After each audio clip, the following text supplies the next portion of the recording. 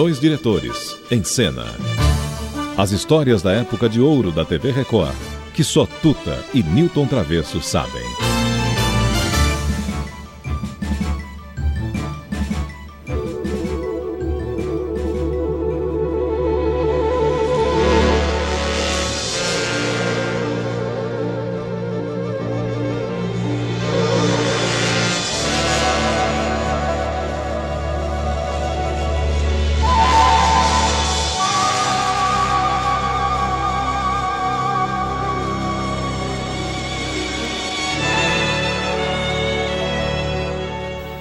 E com esta bonita serenata vamos apresentar o fantástico Roquete Pinto. Pois é, mas essa música, lembra que no Teatro Record Consolação tinha o posto da orquestra.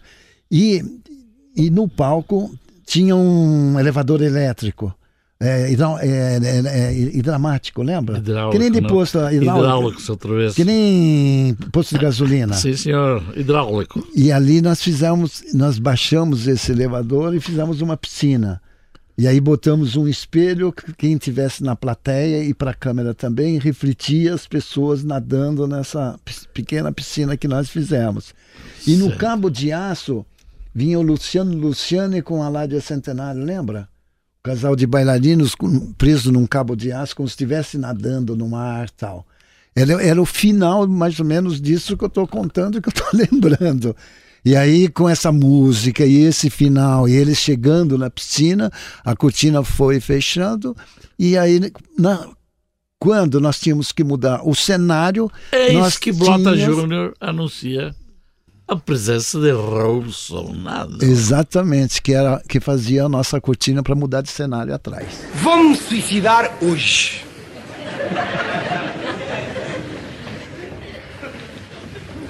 Claro que os senhores estão-se perfeitamente borrifando para que eu fique ali pendurado numa corda como um presunto.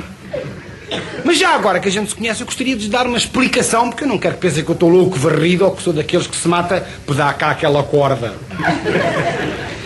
Meus amigos, eu se me vou suicidar é porque tenho cá as minhas razões. Em primeiro lugar, tenho muita pena de não ter nascido nos Estados Unidos, quanto mais não fosse para aprender inglês, que é uma coisa que eu acho que faz muita falta para a gente saber, e também por causa dos dólares, que é uma coisa que eu acho que faz muita falta para a gente ter.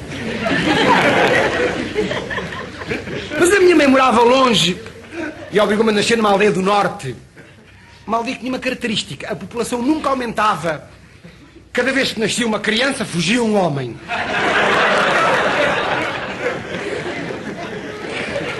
A minha mãe não me pôde amamentar, porque quando eu tinha 4 dias foi lá visitar-nos um primo do meu pai, que era muito feio, e a minha mãe, coitadinha, assim que o viu, apanhou um susto tão grande que o leite secou-se. Então fui amamentada a leite de vaca, avulso. O leite engarrafado é muito mais caro, basta ver a dificuldade que a vaca tem para acertar no gargalo da garrafa.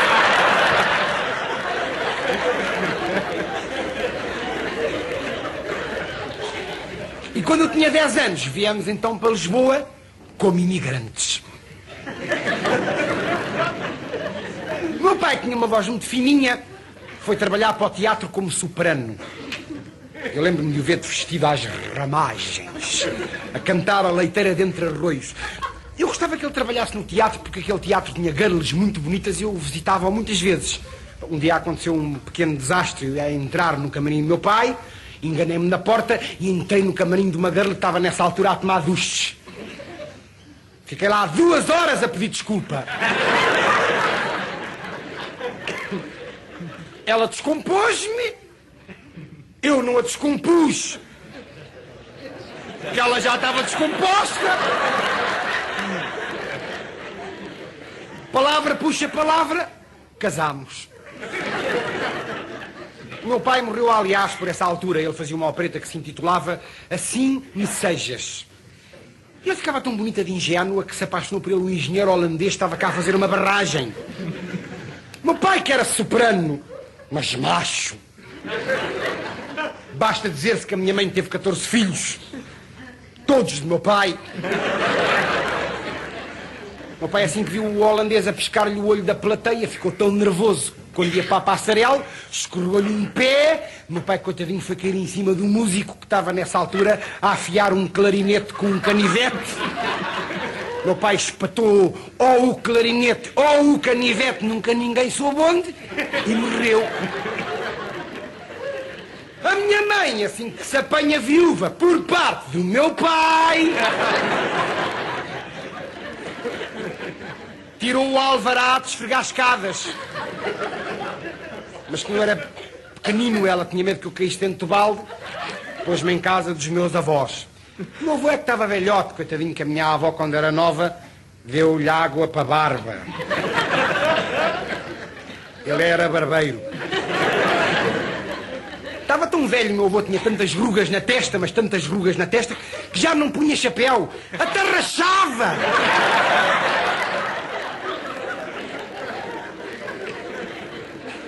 E ele fazia uns pescados de toureiro.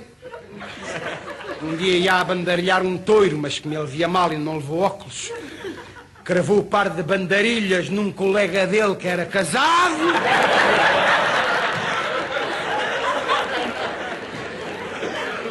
O homem não achou graça àquilo. Meu avô ia a descravar as bandarilhas, o toiro reconheceu. Era um toiro bravo e que investia mais com o banco do fermento.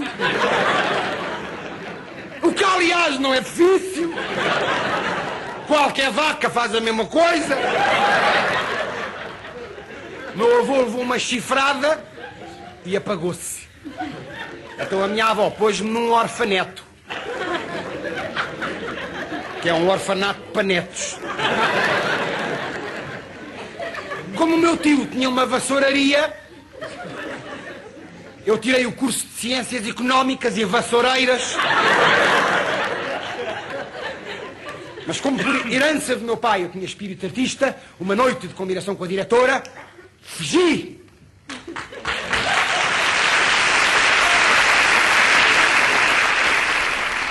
Raul Sonado, é? O Raul Sonado. Você não vai falar que tá com saudade? Não, eu sinto saudade de todos eles. Mas foram pessoas que sempre foram tão profissionais, tão companheiros, nunca nos deixaram na mão.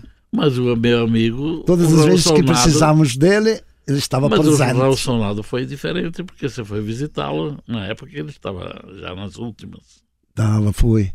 E até outro dia, quando nós estávamos apresentando e falando da morte do Raul Sonado, eu me emocionei porque eu estava contando para você, né, Tuta?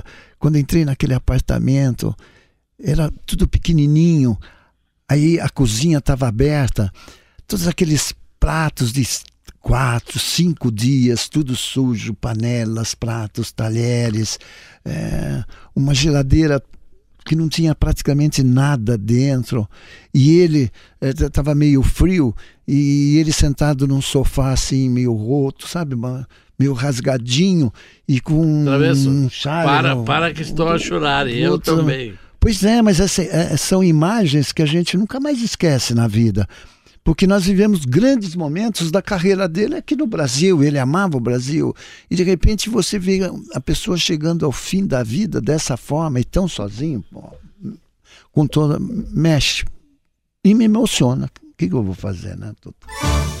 Dois diretores em cena.